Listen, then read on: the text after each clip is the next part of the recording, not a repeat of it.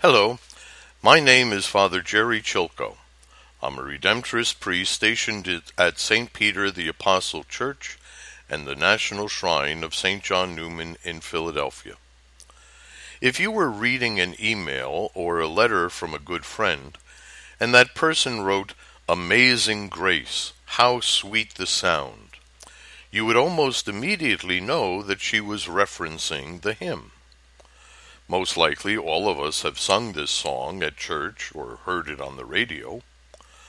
What might surprise us is that part of today's first reading from St. Paul to Timothy is also a hymn, one that may be unfamiliar to us, but was very familiar to Paul's readers. Here it is. Who was manifested in the flesh, vindicated in the Spirit, seen by angels, proclaimed to the Gentiles, believed in throughout the world, taken up in glory. Just like many of today's hymns, it outlines some of the key aspects of our faith.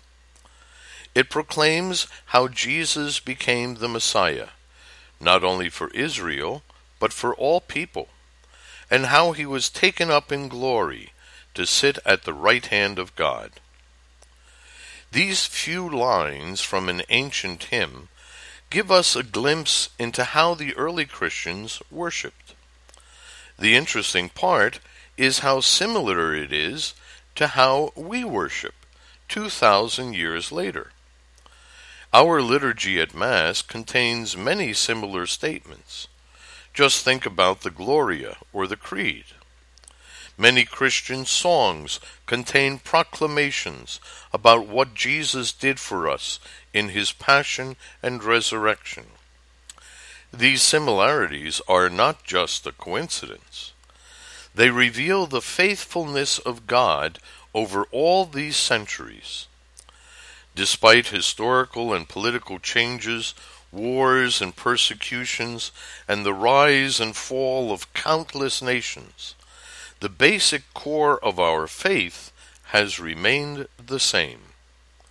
God's light has continued to shine, and his praise continues to resound in the heart of his people. This can give us great comfort. As we look at the dramatic changes unfolding in the world, we can know that the beauty and the truth of the gospel message will continue to shine.